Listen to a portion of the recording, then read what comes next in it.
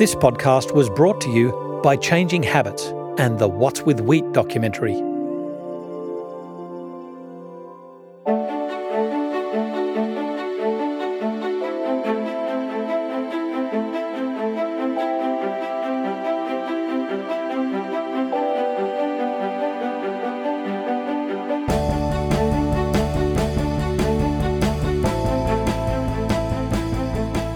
This is FX Medicine. I'm Andrew Whitfield Cook. And joining me all the way from the stunning Sunshine Coast is Cyndi O'Meara, who's a nutritionist, best-selling author, international speaker and founder of Changing Habits. But she's not your typical nutritionist. Cyndi disagrees with low-fat, calorie-counting diets, believes chocolate can be good for you and thinks cheating and eating yummy food is an important part of a well-balanced diet. Cyndi must be doing something right because she maintains a healthy weight and has never, in her whole life, taken an antibiotic, painkiller, or any other form of medication. Cyndi graduated with a Bachelor of Science majoring in nutrition from Deakin University in 1984. Her special interest was ancestral foods. At the end of her degree, she was so disillusioned by the nutritional guidelines that she paved her own path and stayed clear of the low-fat diets of the day, and not without controversy. Her groundbreaking book, Changing Habits, Changing Lives, became an instant bestseller, and from there she has grown a successful organic food company, certified online educational program, and groundbreaking documentary. Cyndi is about educating. Her greatest love is to teach people in order for them to make better choices in their life so they too can enjoy greater health throughout their life. Her unique, surprisingly simple and down-to-earth approach challenges and encourages others to eliminate unhealthy habits and has inspired thousands to make smarter choices about the food they choose to put in their body. Welcome back to FX Medicine. Cyndi, how are you? I'm good, Andrew. Thank you for that wonderful introduction. You've done a heck of a lot in your life, and you've done a heck of a lot for so many others. And, you know, I've got to say, you've been a bit of a trailblazer and a rebel rouser with regards to dietary advice. Today we're going to be talking about the ketogenic diet. So now this is something that is not without controversy. So I think firstly we need to understand what really is the ketogenic diet, because I think a lot of people get it wrong. Yeah, the ketogenic diet is when the body stops using sugars or glucose or carbohydrates in order to fuel its day-to-day activities, from running to your to your cells, to everything to do with energy needs. So it stops using those and it starts to use fats, which are converted in the liver to a substance called ketones. And there are two ketones that the body will make. There's some controversy that there is a third one, but people have said it's not exactly a ketone. But your body will use them, and it's mainly it's for the brain. It's for the brain to continue to work. It's the most energy starved food, like part of our body, and it needs these ketones if carbohydrates are not available to us. And we have a wonderful storage of fats in modern day in our fat cells. And so once you stop eating carbohydrates, and let's just say you even go on a fast, your body will start to use the fats that you have stored and create these ketones and keep you going until the next carbohydrate's available to you. Okay, so this is something that really interests me. Was its birth in the medical use of or treatment of epilepsy or certain forms of epilepsy? Is that right, or was it before then? No, I think it was long before then. I think it was probably 1 million years ago that the birth of the ketogenic diet started. So let's give a couple of examples of it. Yeah. Let's say that you live in the desert region. Let's take the Himbas of Namibia. There are a group of people who live in the desert region of Namibia. There's not a lot of food available to them for the most part. They live on dairy foods and occasional sacrificial meat. So they may kill one of their goats in order to have meat in a celebration. So their diet is ketogenic. They eat very little carbohydrates. But when carbohydrates are available due to a good season, they will eat those carbohydrates. So the ketogenic diet was a diet that came about because no carbs were available due to maybe a cyclone in Papua New Guinea where the Catawbas, who are carbohydrate eaters, had no mangoes or papaya or banana or any of the tropical fruits available to them. And all they had was fish and perhaps coconut. There we go again. We've got the ketogenic diet. So we are the only animals on the planet that go into ketosis. We're the only ones that convert our fat to ketones in order to survive. Right. And I find this absolutely fascinating. And so it's historically, it was a survival diet.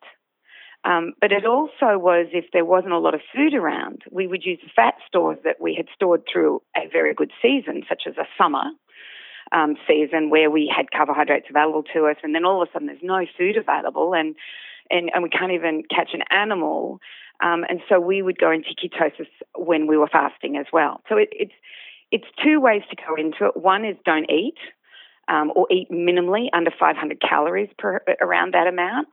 And the other one is when we actually create it in modern day, where we are eating a lot of fat, moderate amounts of proteins, very small amounts of carbohydrates. And that is basically what we're doing now, is we're beginning to go into this manipulative way of getting into the ketogenic state. Right. So I was going to ask next about its modern use. It was, popularised by Dr. Atkins.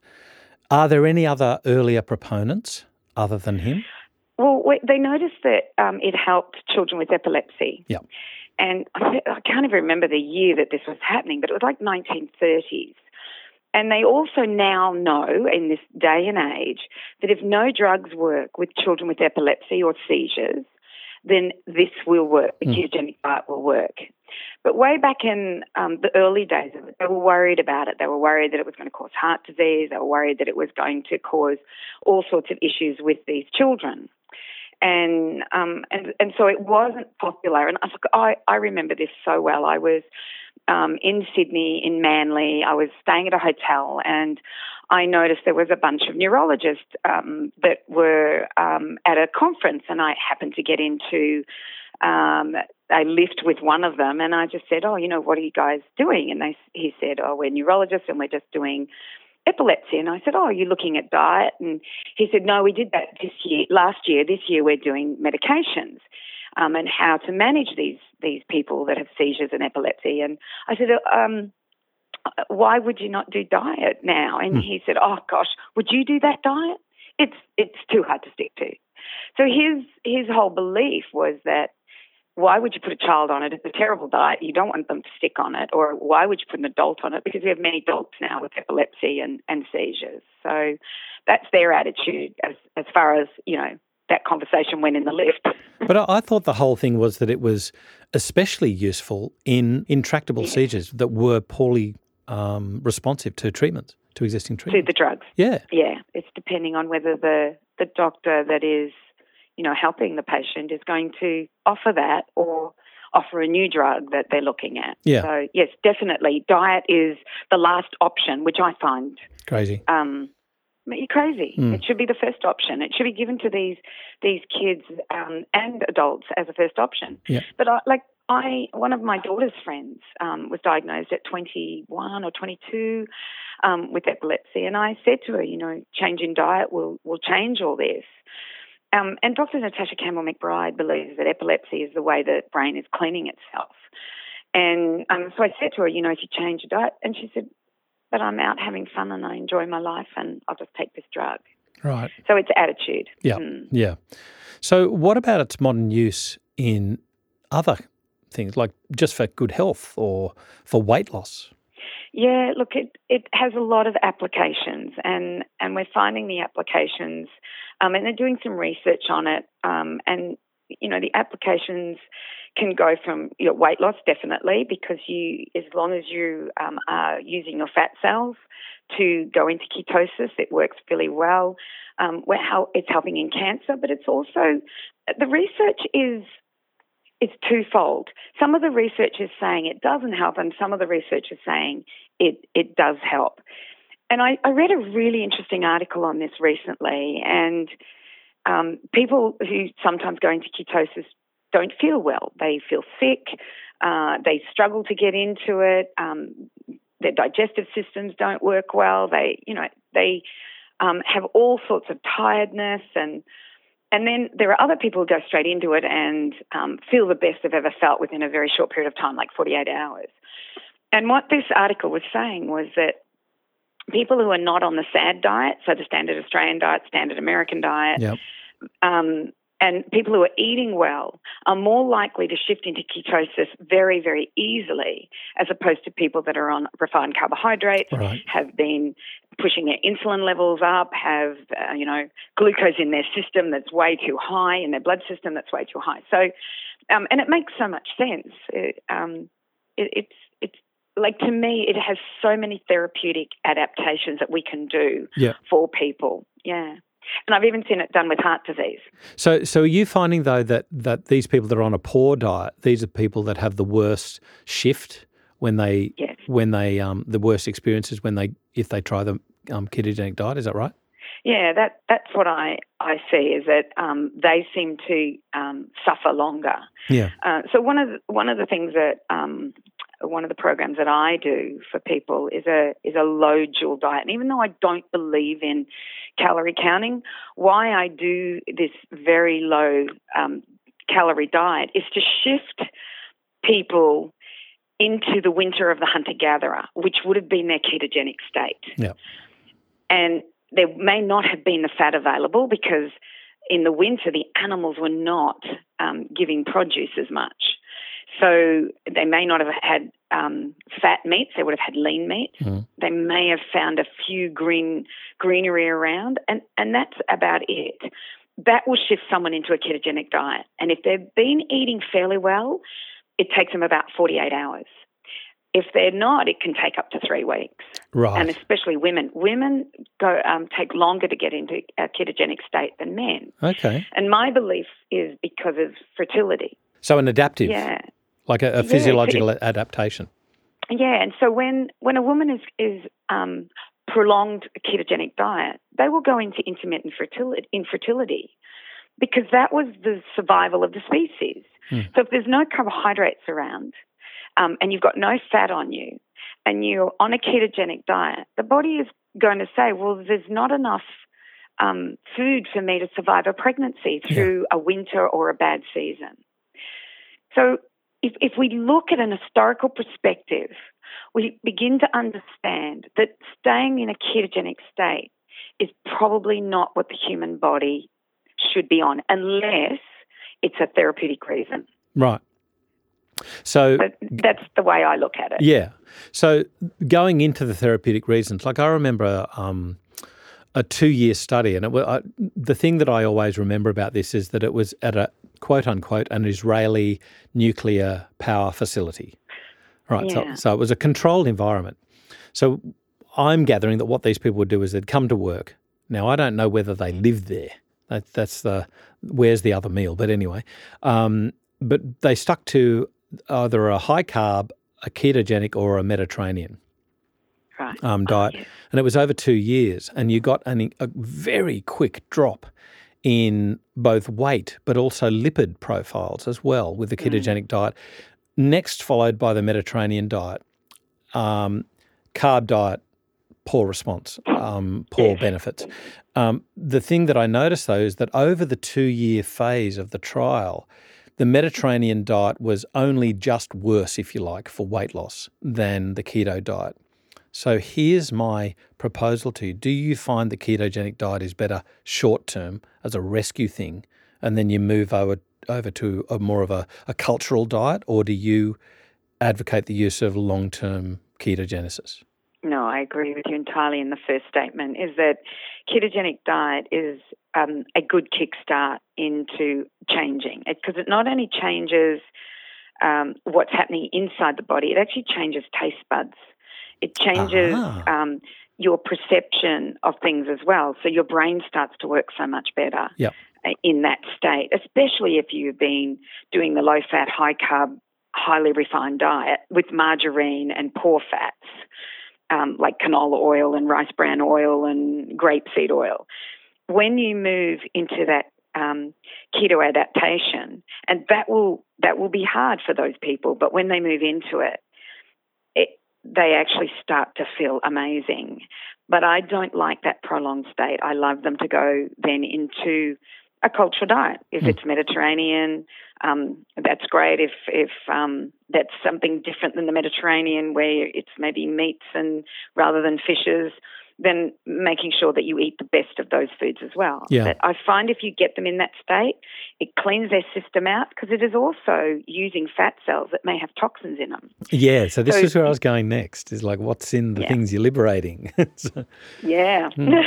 But you also mentioned just before about its use in other things other than epilepsy, so in, for instance, autism. Yes, we're seeing in autism huge changes. Now, is that change because we're going away from the SAD diet and putting real foods in, changing the microbiome, which then changes the gut-brain axis? Is it because there's no sugars and we're giving ketones to the brain as opposed to sugars? So there's many. To me, there's many reasons why it would help if they have seizures with autism. I know that the ketogenic diet reduces those as well.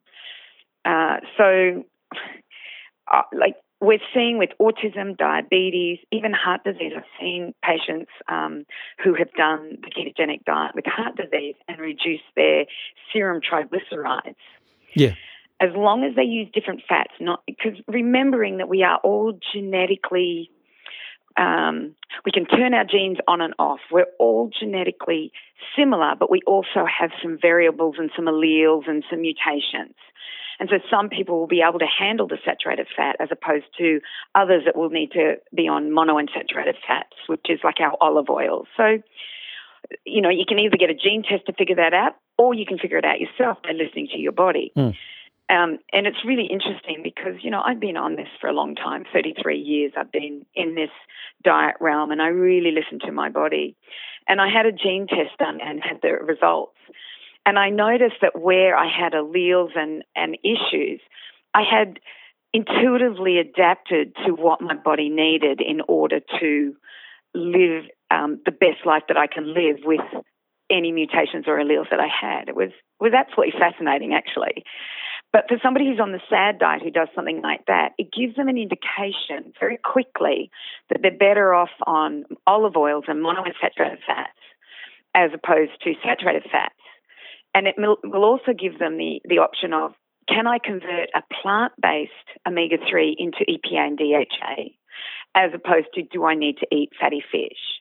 So these are all the things that we're beginning to learn as we not only start to manipulate the foods that we're consuming, but start to look at the epigenetics on our gene expression and using food nutrigenomically as a source of turning the right genes on as opposed to putting the genes on that'll create sickness. Yeah. I'm glad you mentioned, like monounsaturated and things like that, because one of the issues I have is when people talk about saturated fat. Saturated fat isn't one entity. It's like, so you could have good sat fat and bad sat fat, and then you've got trans fats. So you can have triglycerides that are made up of good fats or bad fats or different fats. So how into it do you have to get to be able to look after your body when you're doing the ketogenic diet? Well, for many years we were told that margarine, which is a saturated fat, that's a saturated, because that's what they do. They take a polyunsaturated fat and they make it saturated and they don't do it completely because they partially hydrogenate it, which gives you the trans fats as well. So, we were always told that that's what we should be eating. But I always had, when I wrote my book, Changing Habits, Changing Lives, back in 1998, I said there are good fats and bad fats. Good fats in nature, bad fats are made by man. And it's worked. I don't see any other way of saying it. But eat fats that are made by man. And one of the problems we're now having with olive oil is there's fake olive oils out there. People want to make money, and so they add different types of vegetable oils in there. And it could be a canola or some other vegetable oil or soya. So I think it's really important that people buy from a trusted company that make that olive oil. So these are the good fats we should be taking. One of the fats that I've found in South America was from the Inca Inchi seed. And the Inca Inchi seed, when you express the oil out of there, you cold press it, is 48% omega-3. Wow. Your coconut oils are saturated fats that have wonderful properties, because one of the things that coconut oil does, it's got a medium chain triglyceride, which when you consume it goes to the liver. It makes ketones.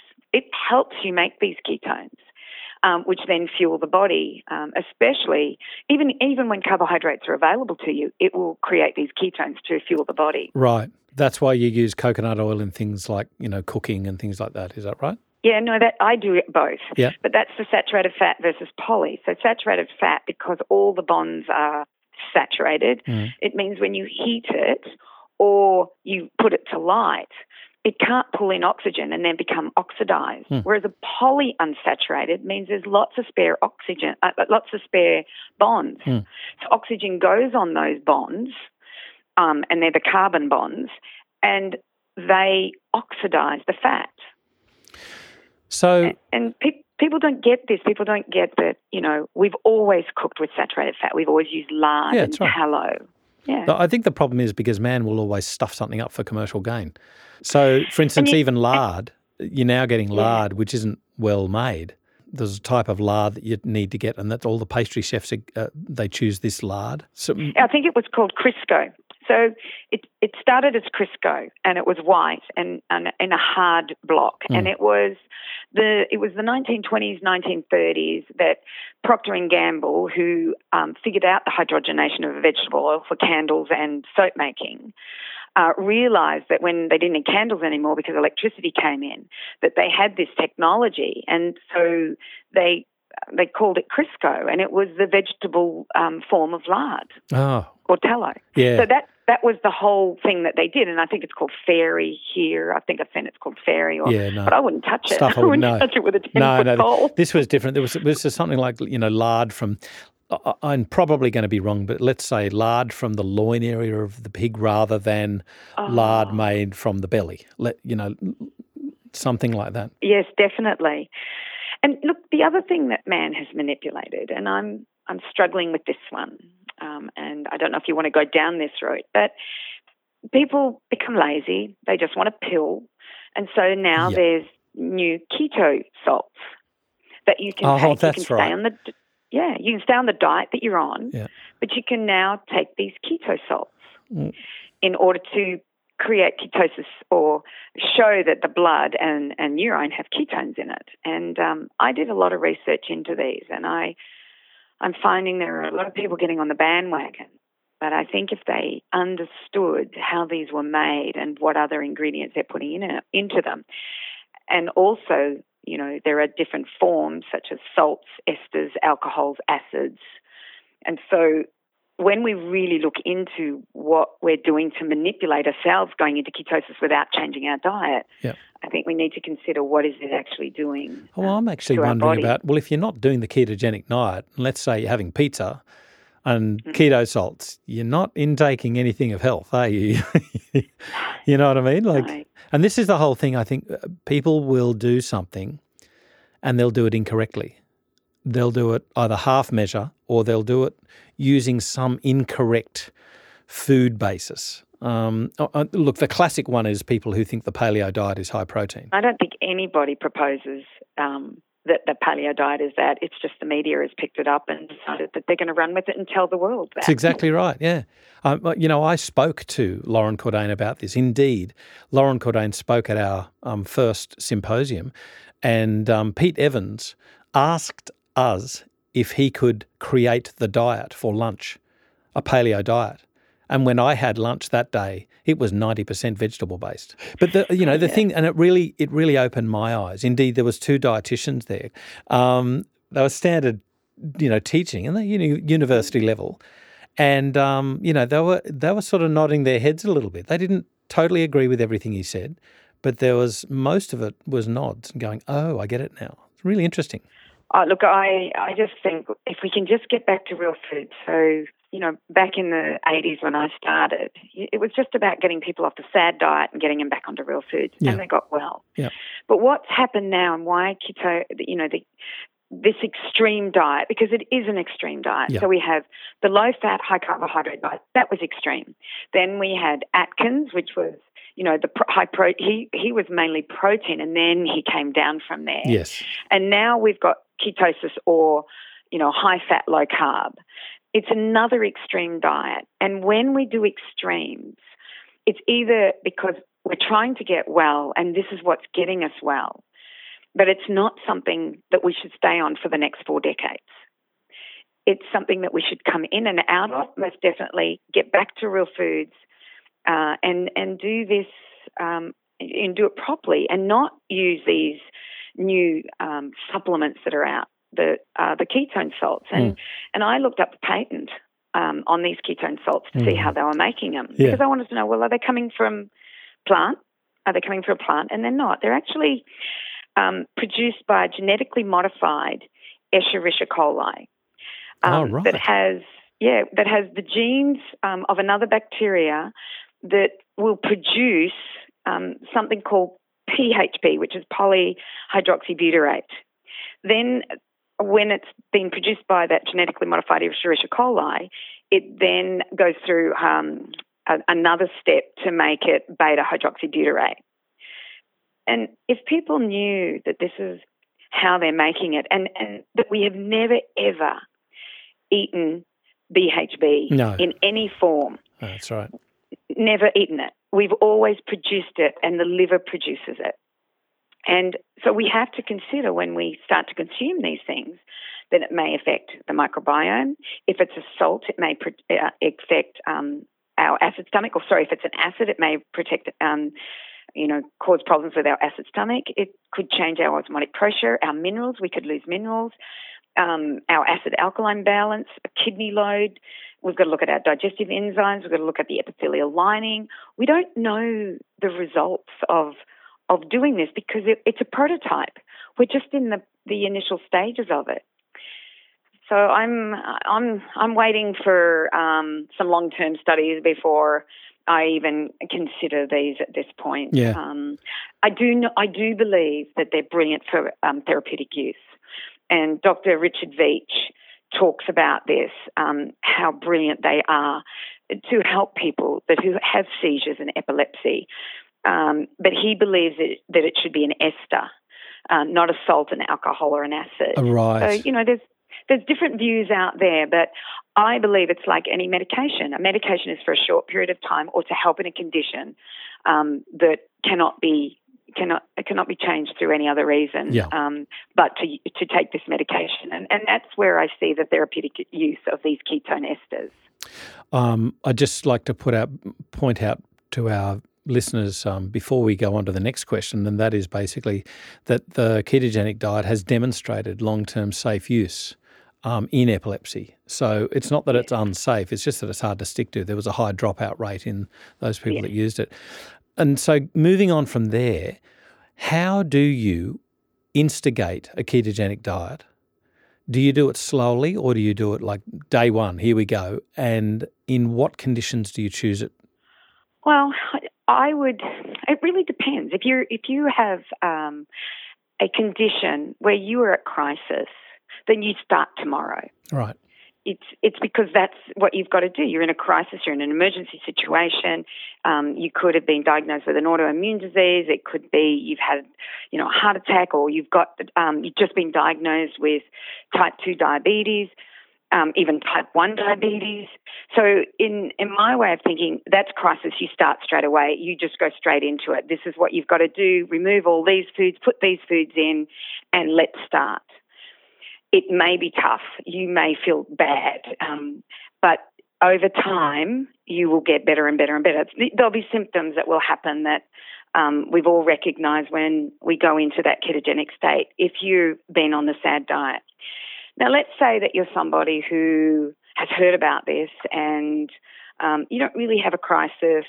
You are thinking that you should start to eat better. I would start eating better first, so get off the SAD diet and start on a real food diet. Even go paleo, even just do that and just take out grain and dairy. And then if you want to then step into the ketogenic diet, then step in then.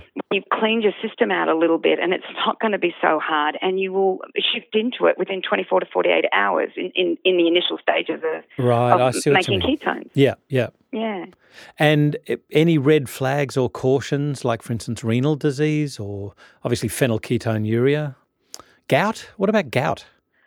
Now, that's an interesting one because there's many diets that I've seen with gout. I've seen alcohol is a problem with gout and the uric acid build up. But you know what? I haven't personally looked at any studies about gout and ketosis, but I believe that it would work well because I've seen people with gout, they also have inflammation in their brain. They forget things. They not only have it in their body and in their joints, they have it in their brain. So my belief is that get them into a ketogenic state, it will pull the inflammation down and therefore help the gout. But I would be monitoring them. I would, because they're on drugs such as colchicine and allopurinol, and I would be, judging how that was going before I would, keep them on it for a long-term time. It'd be interesting to see how it, worked, though, getting them off carbs.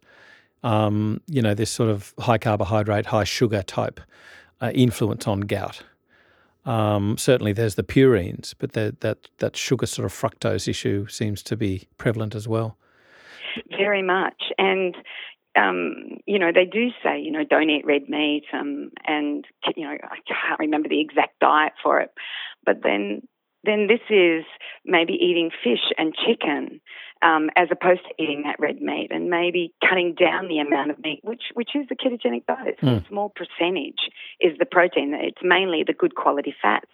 So when you're talking about these good quality fats, to get that amount in your diet, it has to be liquid, or do you concentrate on solid foods? That much fat in the diet? Yeah. Well, I think one of the best things, and I've seen this work with Parkinson's disease as well, is having a bulletproof coffee. Dave Asprey has created this through going, I think he was in the Himalayas, and he had a cup of tea with yak butter in it, and then came home and put butter in coffee and then his MCT oil. So that's a liquid version of getting these fats in. But you can, like I made the other night, so I have free-range pigs, and I harvested them, and I made a beautiful slow-cooked stew. It was one of Pete Evans' stews, and there's a lot of fat on those pigs, and then that becomes a vegetable and meat food. Yeah.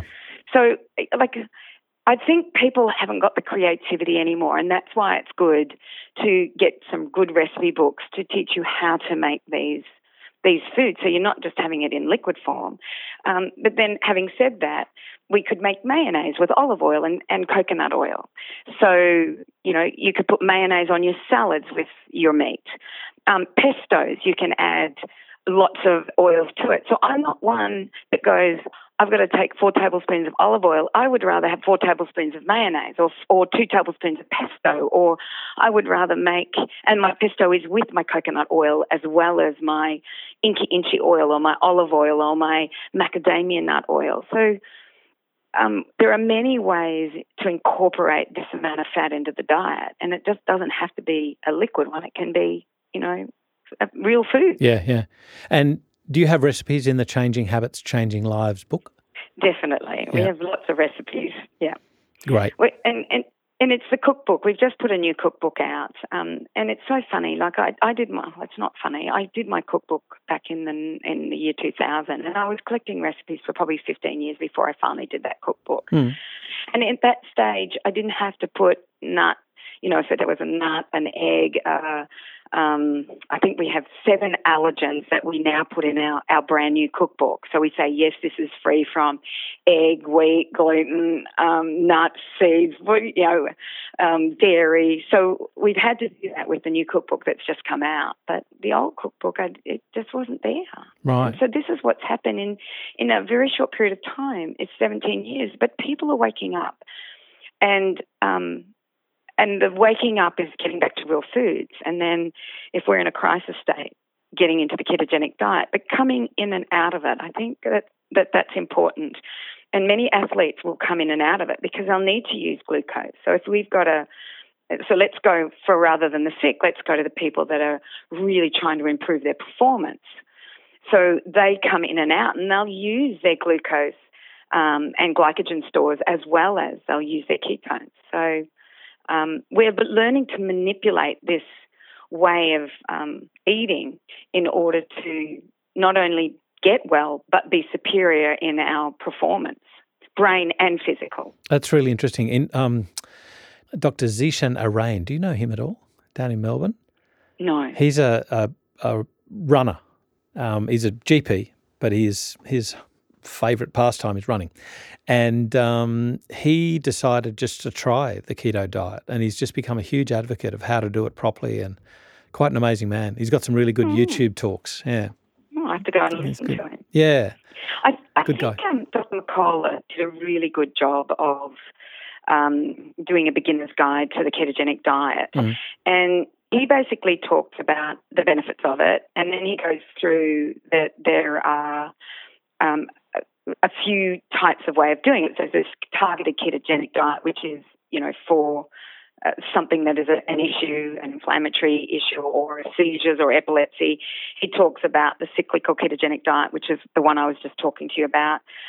He also talks about a high-protein ketogenic diet as well as the restricted ketogenic diet. And the restricted is not many calories, so really lowering the amount of food that you are consuming, because that was traditionally how we went into ketosis. I was looking at some papers the other week, and it covered the topic of mitochondrial myopathy. Now, it was a mouse study, but it was talking about the ketogenic diet significantly delaying progression of the disease. And that was using the modified Atkins diet as a ketogenic thing. So my question is, how representative of the proper ketogenic diet is the modified Atkins diet? Are they different or are they the same? The question I have to ask, though, is if humans are the only ones that produce these ketones and mice don't, I cannot see, in my way of thinking, unless they're giving them acid or salt or alcohol or ester ketones, how they can predict this. Right. So I think it's a good way of, okay, well, this is what we've done, but we have to realise that every cell, except for the liver cells, will use ketones. The liver makes it, but it doesn't use them. And we are the only animal that will make ketones and use it. So to do my studies, I'd have to go and look at that study to see, well, how did they do that? And what was it they gave them? Did they give it a salt, an alcohol, an acid, or an ester? And was it a BHB? Was it the hydroxybutyrate, or was it another ketone? So I think they used a dietary. Questioning. I think they used a diet, but I get your point about if the mice don't have. It's kind of like feeding rabbits cholesterol when rabbits aren't a meat eater. It's like, hello. Yeah. When I realised that we were the only ones that did it, I went, well, we can't do my studies because you're never going to get the exact results. But I shouldn't say that without reading the study and understanding the study. So let me not question the study, but just question the idea of the study. Yeah. What about genetics? Do you find that the ketogenic diet is there any evidence out there showing that it's got better facility or better use in certain variants, certain SNP alleles, for instance, with regards to not just epilepsy but other things, even cardiovascular disease, for instance, maybe? Definitely, yeah. Because I'm still learning, I can't tell you exactly, what those genes are. I can't remember the SNPs or the name of it. It will be our SNPs that or our alleles, and it's how we turn them on and how we turn them off. Oh, yeah. And what foods we use and what is good for us. And innately, you will know if you are listening to your body. But to start listening to your body, you have to start getting well. And most people these days are not in a state of wellness. They're in a state of crisis or ill health.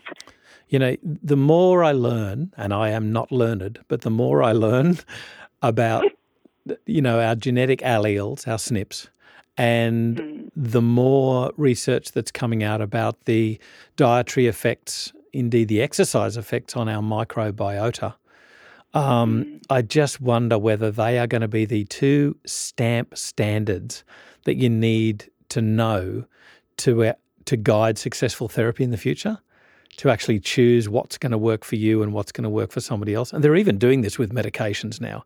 Even with treatment for Helicobacter pylori, there's certain alleles that will require a patient to use double the amount of the PPI to get the same effect on killing the H. pylori. So it's kind of like, you know, you need to know this stuff to diss it. You know, I don't think medicine's there yet, but this is out there. It's done. It's tamoxifen. You know, they know who's going to respond and who isn't. Yeah, look, and it is there. And that was very much highlighted in last year's conference with Dr. Mark Houston, the cardiologist, who said that, you know, the protocol for a heart attack is, you know, 5 medications. I think it was beta blockers, aspirin, Plavix, cholesterol-lowering drugs, and a blood pressure tablet. He says that's standard. Everybody gets it. It's not questioned. But he said, what about the 50% of the population that are going to die anyway? Take aspirin. Well, but if they take aspirin, it will cause more problems than it will help. Yeah.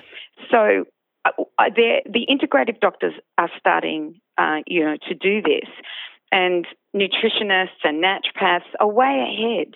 They're already, you know, looking at the DNA. You know, now just because you have a gene doesn't mean you can't change your potential for health versus ill health. But it's about understanding the lifestyle changes that we have to make in order to, you know, to do this. For instance, if we look at the gene, which is called GSTT1, it gives you an increased risk of vitamin C deficiencies in individuals that don't meet the RDI. Now, how many people aren't meeting the RDI to vitamin C? But it also gives you action steps, and the action steps are to make sure that you're eating foods that are high in vitamin C. You know, it's not hard. Just more oranges, more watermelons, more strawberries, organic if you can get them. So we actually can understand each of these things and understand the lifestyle changes. And this is what we call nutrigenomics. And we know that nutrition is not about just growth and fueling us to have energy to do the things that we want to do. It's actually speaking. Food speaks to our genetics. And if we give it the wrong food, that speech to those genetics is going to come unplugged, and we're going to present with all sorts of diseases. But if we give the food to our genetics and speak to it in the way that it has been spoken to for a million years through the generations and the same types of foods that we have eaten and adapted to, then we're going to present with health. And I think nutrigenomics is going to be epigenetics and nutrigenomics is going to be the most powerful tool to get people well who we're struggling to get them well because we're just giving them standard of care, which is you have this, you take this drug. Yeah. It's going to personalise medicine. You know, personalised medicine, that's it. You were talking about, you know, putting people on 5 medications, and what I was talking about is basically if you look at standard cardiac care post-infarct, you're going to have up to, well, some people say 50%. What I've read is around about the 40%. There's residual risk. So even if you do best, quote-unquote, standard care, you're going to have almost half of those people that are still going to have an event or a death, you know? So it's kind of like, well, shouldn't we really be looking at this personalised medicine? So we really need to be looking further into the genomics of it. I'm excited. Look, it actually excites me what what we're learning. And so just on the last point, Cindy, where can prackies get good resources to learn how to instigate, how to manage the appropriate use of the ketogenic diet, indeed how to sway from the ketogenic diet onto then a more cultural type whole food diet? Well, as I mentioned before, I think Dr. McCullough has done a really good job of just summarising it very quickly and very easy. Food you're allowed, food you're not allowed, what it does, what effects you may have as a result of it. And it's free online. You don't have to pay for it. I really like Mark Sisson's information. So Mark Sisson talks about is constant ketosis necessary? So you can go on his Mark's Daily Apple. I think Peter Attia, he's a medical doctor, is worth listening to his stuff. So ATTIA. I really like Dominic D'Agostino. He was the one who figured out how to stop Navy SEALs having when they couldn't blow oxygen because they would be detected, how to get them, I can't remember the exact terminology that he uses, but how to not let them have seizures by eating the ketogenic diet. So Dr. Dominic D'Agostino. So I'm sure you probably... We're talking about nitrogen. Oh, nitrogen. Yep. Yeah, nitrogen sickness. They had seizures as a result of it. And Dominic D'Agostino figured out if they went on the ketogenic diet, they wouldn't have it. Oh, really? Yeah, he's really fascinating, his work on what he's done. He's actually done a patent. So if you go to the patents, you can look up patents and find out how people do these things. He's actually got this amazing philosophy of how to get them into that state. And it's free online. You just go patent by Dominic D'Agostino. I can actually send you these links if you'd like. Yes, and you please. Can put them on the show notes. Yes, please. That's what I'll do. I'll send you all of these links so you can put them on the show notes. So there is so much online and there's so much information on it. But my one caveat with it is don't stay on it, come in and out of it unless it's for therapeutic use. And number two is be very wary of any supplements at this point. Yeah. It's a prototype. We don't know the long-term effects of these supplements. So they would be my two things that I would really like to let practitioners know about, because I do know a lot of practitioners that are starting to sell these supplements to their patients. Right. Really understanding them and understanding what this is all about. What about using a food product, though, medium-chain triglycerides? What about its use? Caprylic acid or MCT, what that does is it makes the liver make the ketones. So definitely go there. They work perfectly. Okay. And they like Dr. Veach works with a gentleman who has Parkinson's, and he's had it, I think, for about 15 years. He does a bulletproof every single morning, right? In order to bring his ketones up.